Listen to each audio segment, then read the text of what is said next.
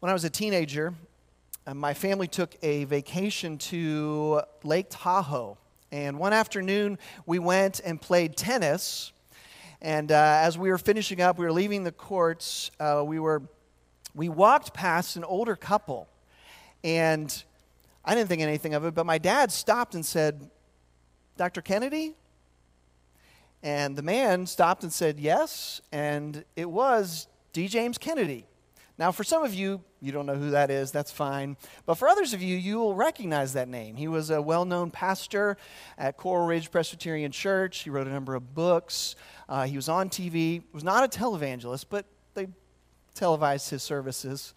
And most importantly for my family, he was the founder of something called Evangelism Explosion, which was an evangelism method that our church had adopted, that my dad was a trainer in, and so my dad was very honored to meet Dr. Kennedy, and he invited him and his wife to where we were staying to have dinner with us, and they came, and we ate dinner together, and then as we were sitting around after dinner, my dad said to Dr. Kennedy, he said, "You know, I have heard that you're a very good magician."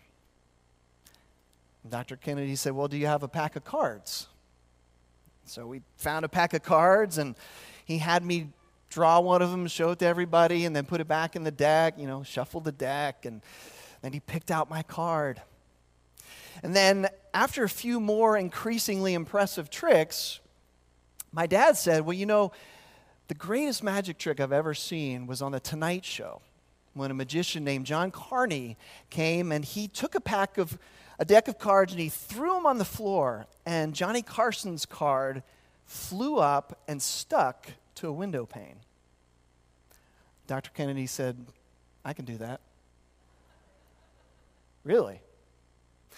And indeed, we picked a card, put it back in the deck, shuffled, took the deck, threw it on the floor, and the card we had picked flew up and stuck to a sliding glass window.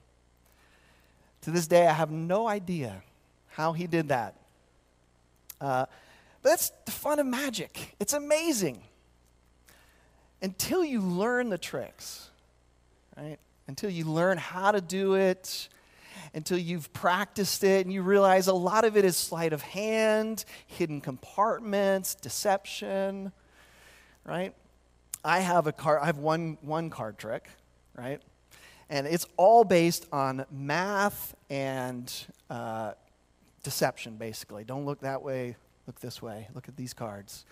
And if you're watching closely, you'd figure it out right away. But if you're not, you're like, wow, it's amazing. Now, when we talk about magic, I think there's really two kinds of magic.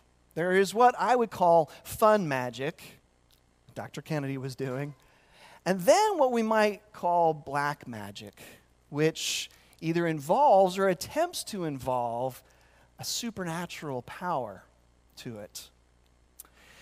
In Acts chapter 8, we are going to meet a magician named Simon Magus. Now, there's some speculation that he might have been somehow related to the Magi, who went to see Jesus, the wise men. That's a little speculation. But before we meet Simon, we are going to meet a man named Philip, who was a deacon in the early church, but also an evangelist. And Philip was going around as the apostles were forced out of Jerusalem by persecution. He had gone to the region called Samaria in order to preach the gospel, but not only to preach, but also to heal the sick and to cast out demons. And we're told that he went to the region of Samaria, which is an interesting detail because Jesus' instructions at the beginning of the book of Acts are, "You will be my witnesses in Jerusalem," right where they were, Judea, the surrounding area, and then Samaria, right outside of Judea, and then the ends of the earth. And so we see, as Philip goes out, the apostles beginning to fulfill Jesus' instructions to be witnesses. We pick up our reading in verse 9 of Acts chapter 8. So if you are able, please stand for this reading of God's word.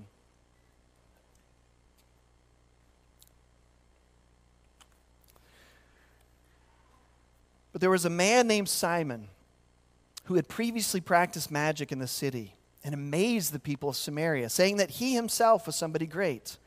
They all paid attention to him, from the least to the greatest, saying, "This man is the power of God that is called great." And they paid attention to him because for a long time he had amazed them with his magic. But when they believed Philip as he preached good news about the kingdom of God in the name of Jesus Christ, they were baptized, both men and women. Even Simon himself believed, and after being baptized, he continued with Philip. And seeing signs and great miracles performed, he was amazed. Now when the apostles at Jerusalem heard that Samaria had received the word of God, they sent to them Peter and John, who came down and prayed for them that they might receive the Holy Spirit. For he had not yet fallen on any of them, but they had only been baptized in the name of the Lord Jesus. Then they laid their hands on them, and they received the Holy Spirit. Now when Simon saw that the Spirit was given through the laying on of the apostles' hands, he offered them money, saying, "Give me this power also, so that anyone on whom I lay my hands may receive the Holy Spirit." But Peter said to him, "May your silver perish with you, because you thought you could obtain the gift of God with money. You have neither part nor lot in this matter, for your heart is not right before God. Repent, therefore, of this wickedness of yours, and pray to the Lord that, if possible, the intent of your heart may be forgiven you. For I see that you are in the gall of bitterness and in the bond of iniquity." And Simon answered, "Pray for me to the Lord that nothing of what you have said may come upon me." This is God's word for God's people and for the good of the world. Please be seated.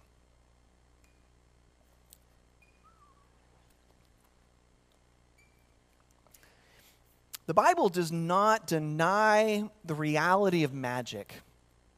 In fact, in the book of Exodus, we see Pharaoh's magicians attempting to match Moses, the miracles that God was doing through Moses by turning water into blood and changing a staff into a serpent.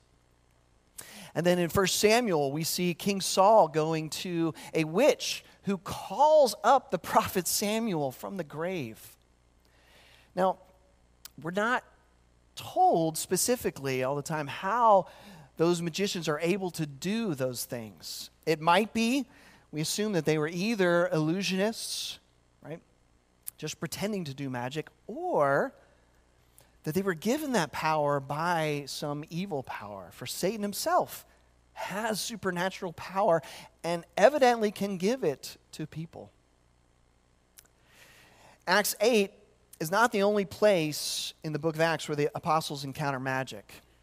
There's a number of other places. In Acts chapter 13, Paul and Barnabas, they meet a magician named Elymas who tries to keep people from believing God's word.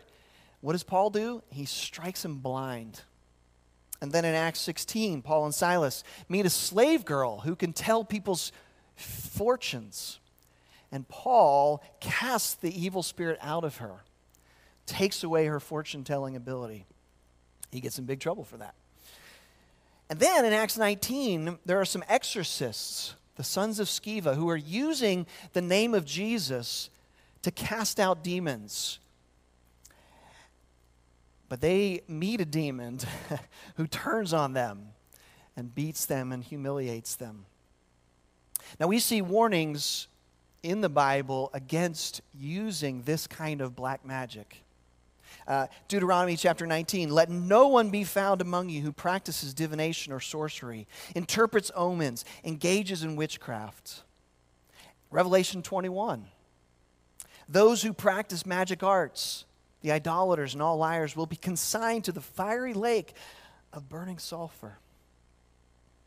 Severe warnings. Now, looking at Christianity from a distance, you may be tempted to ask, well, isn't Christianity basically magic? After all, how did Jesus walk on water? How did he turn water into wine? How did a virgin become pregnant? How did a dead man rise from the grave? It's all magic, right? No. The Bible says no, that is the power of the Holy Spirit, which is a different thing altogether. We're forbidden in the Bible to practice magic associated with evil, but we are greatly encouraged to allow the Spirit to work in and through us. So what are the big differences between the Holy Spirit and magic? Well, the first thing we see from this passage is that the Holy Spirit is not given to make you famous. Now, Simon is a guy who wants to be famous. Now, we don't have to guess that. I'm not imputing motives to him. We're told that right there. Verse 9. He had previously practiced magic in the city, amazed the people of Samaria, saying that he himself was somebody great. He's a celebrity, maybe a self-proclaimed celebrity, but he likes his celebrity status. And notice his approach and the very different approach that Philip takes. Right? Simon makes it all speaking of himself. Look at me. I can do this stuff. I'm great. But what does Philip do? Verse 12, Philip speaks of the good news of God's kingdom and the name of Jesus. Philip doesn't proclaim himself. He proclaims Christ. And the people who had paid attention to Simon are now paying attention to Philip. And the people who had been in awe of Simon, but even now Simon is in awe of a greater power. And he sees a way that he might be able to become more famous. Right? He sees Philip healing crippled people and casting out demons, and he realizes this is the real thing. I think I have a bunch of parlor tricks, but this is real power. How can I get this? But if Simon was looking for something that would make him famous, he was looking in the wrong place, wasn't he? Because the Holy Spirit's job is not to make us famous. The Holy Spirit's job is to make Jesus Christ famous. His job is to make Jesus known in his people and in the world. You know, it's interesting, of the three persons of the Trinity, God the Holy Spirit is mostly behind the scenes working. You know, when you read the Bible, you see God the Father and God the Son constantly being quoted as saying this or that. But there's almost no direct quotes from the Holy Spirit. There are a few here and there, but for the most part, he's kind of like a quiet partner, a shadow operative, if I can use that term. Now, he does speak through people. Right? King David says in 2 Samuel that the Spirit of the Lord speaks through me. His words are upon my tongue. And in fact, the whole Bible was inspired and in some sense written by the Holy Spirit. But the Spirit's main work is to comfort and to guide believers and to reveal Christ and all his benefits to his people. Jesus tells his disciples, the Holy Spirit will teach you all things and bring to your remembrance all that I've said to you. Right? Jesus speaks the words, but who helps us remember them? The Holy Spirit. And in Ephesians 1, Paul says, I keep asking that the God of our Lord Jesus Christ may give you the spirit of wisdom and revelation so that you may know him better. Again, the Spirit's job is to help you know God the Father and God the Son better. The thing about magic is that in some senses, it's all about the event, right? Look at me. Look at what I can do. Poof! Are you not entertained? But the Holy Spirit, when he does miraculous things, the goal is not just the act, but to go beyond that, to be led to the one who is the giver of life, the power beyond the miracle. In fact, in verse 6, the healings that Philip did are not called magic. Do you know what they're called? They're called signs. Which is interesting because it's the same thing in the book of John. When Jesus does miracles, he calls them signs. Why? Because they point past the miracle, past the spectacular, to the Messiah, to the Savior that he really wants you to know. Magic is often about deception, but the Holy Spirit is the Spirit of truth.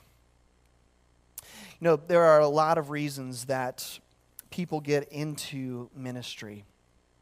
Ideally, it's because you love the church, you love people, you want to serve God and serve others. But one of the reasons that people get into the ministry is that ministry can bring you a kind of celebrity. Now, let's be honest. It's Christian celebrity, right? It's just like D-list Hollywood at best.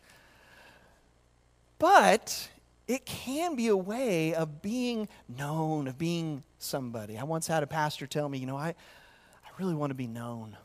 I want to be the one speaking at the conferences. I said, look out, brother.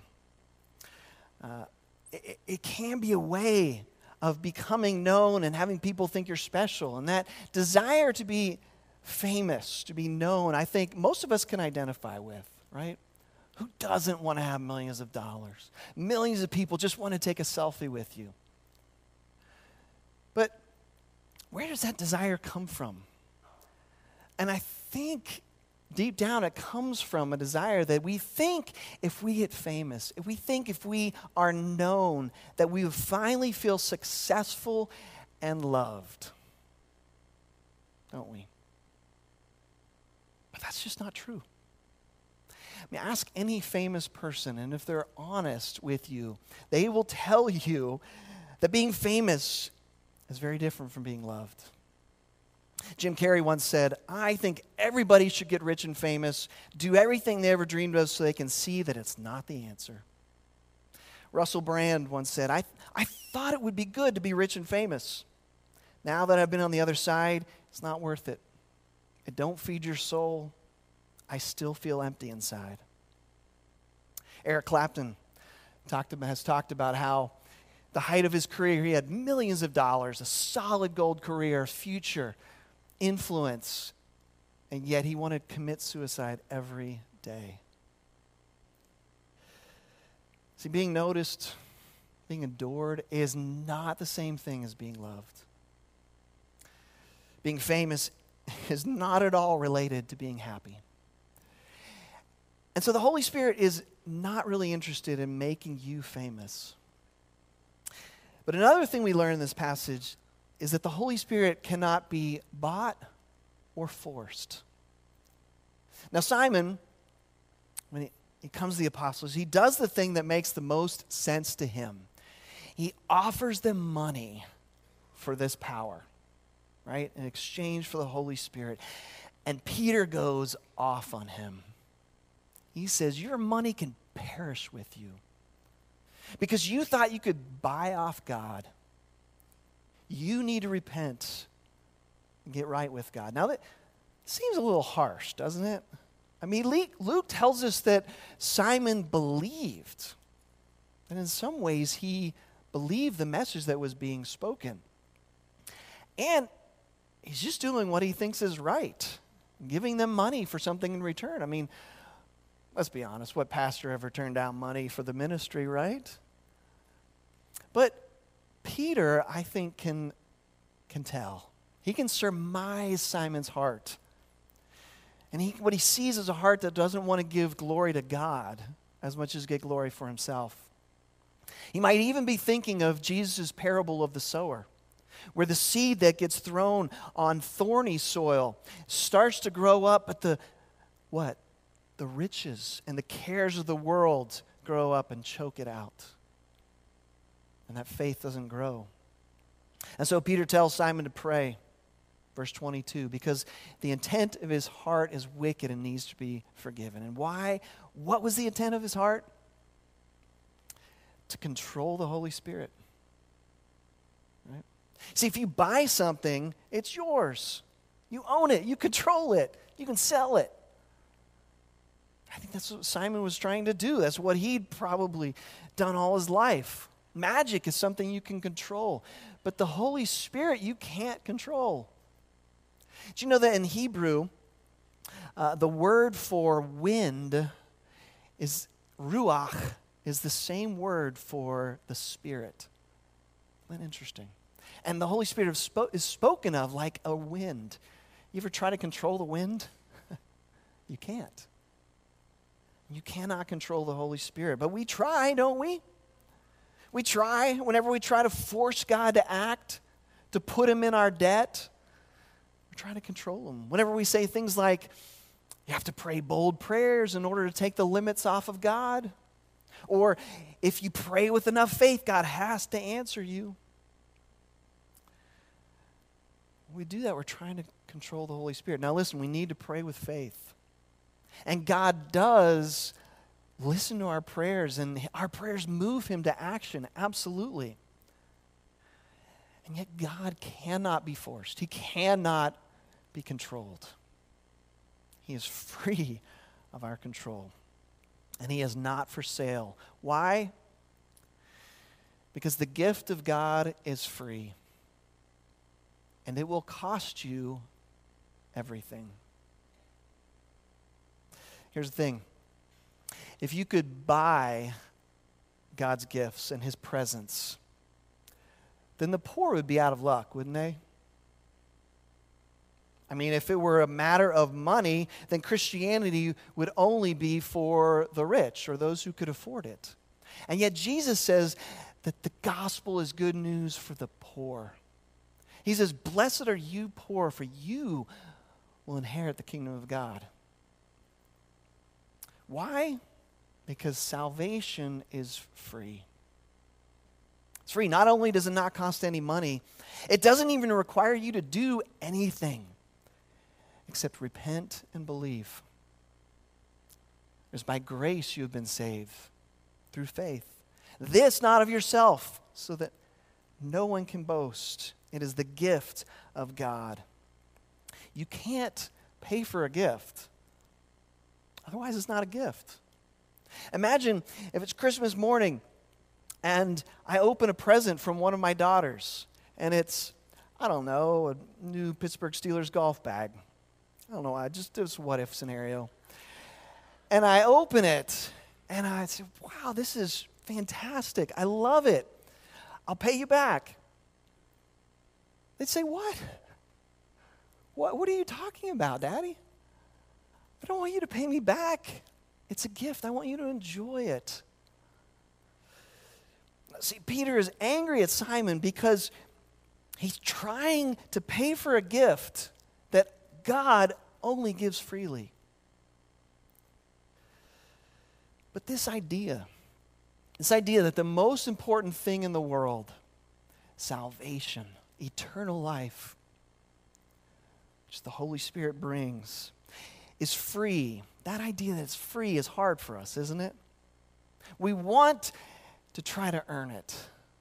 We want to be worthy of it. And it's a deep-seated belief that money gives us meaning, right? That it shows that we're successful, that we've made it, how important and worthy we are. Ted Turner once said, life is a game.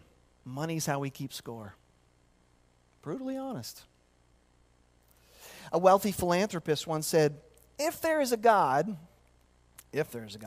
when I get to heaven, I'm not stopping to get interviewed. I'm heading straight in. I've earned my place in heaven. To him, I think Peter would say, your money perished with you. You can't buy your way into heaven. You can only receive it as a gift. But here's the thing. When you receive the gift of God, it will become the most important thing to you.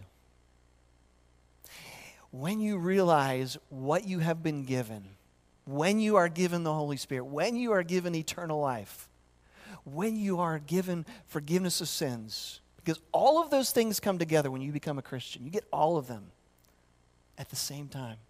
When you get all of that, when you become a citizen of heaven, you will realize that will become the most important thing in your life. It will become your priority.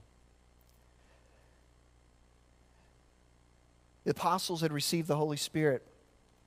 What did they do? They then took the message to the ends of the earth. Despite beatings, despite imprisonments, they took it in order to tell others good news. Jesus tells a parable in Matthew 13. It goes like this. He says, the kingdom of heaven is like a treasure hidden in a field, which a man found and covered up. Then in his joy, he goes and sells all that he has and buys that field. Now you think, Pastor, that sounds different from what you just said. That sounds like if you find the gift, the treasure, then you should go and sell everything and buy it. Didn't you just say the salvation's free? Yes. But here's the way into this parable. What you have to recognize is that ultimately Jesus is that man. Jesus is the man who found the treasure in the field. Who's the treasure? You are.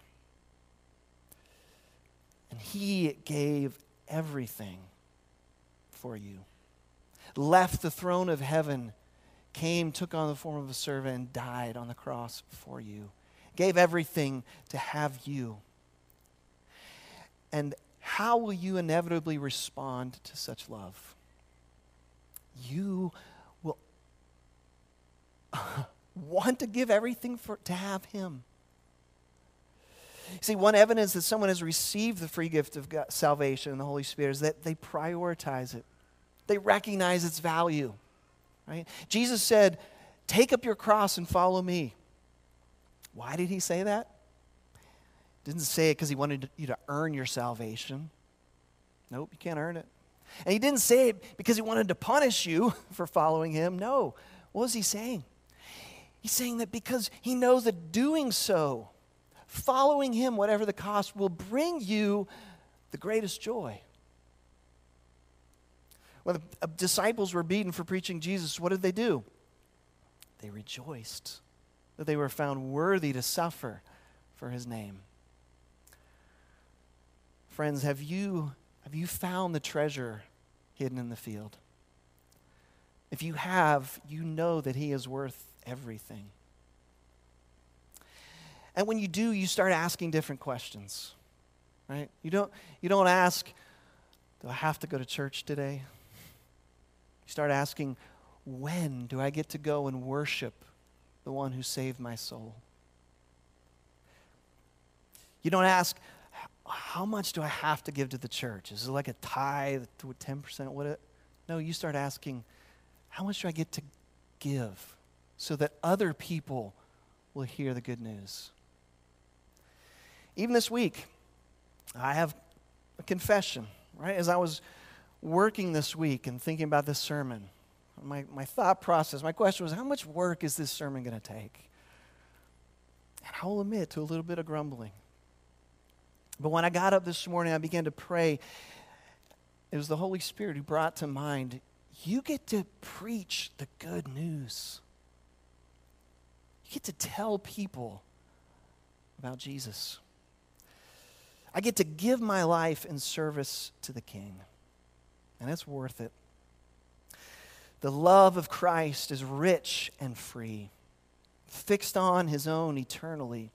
'Twas love that took their cause in hand, and love maintains it to the end. Let's pray.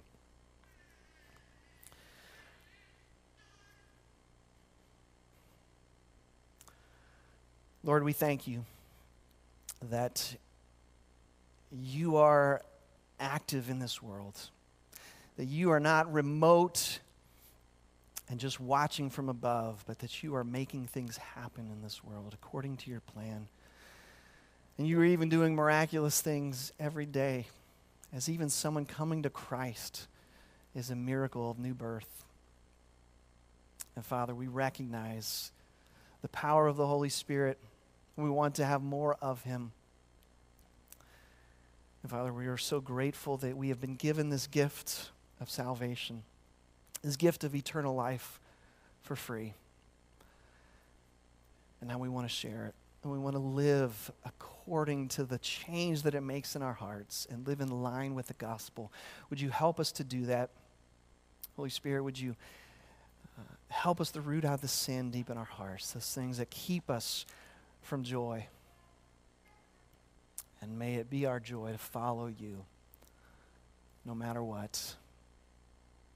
In the name of the Father, Son, and Holy Spirit we pray. Amen.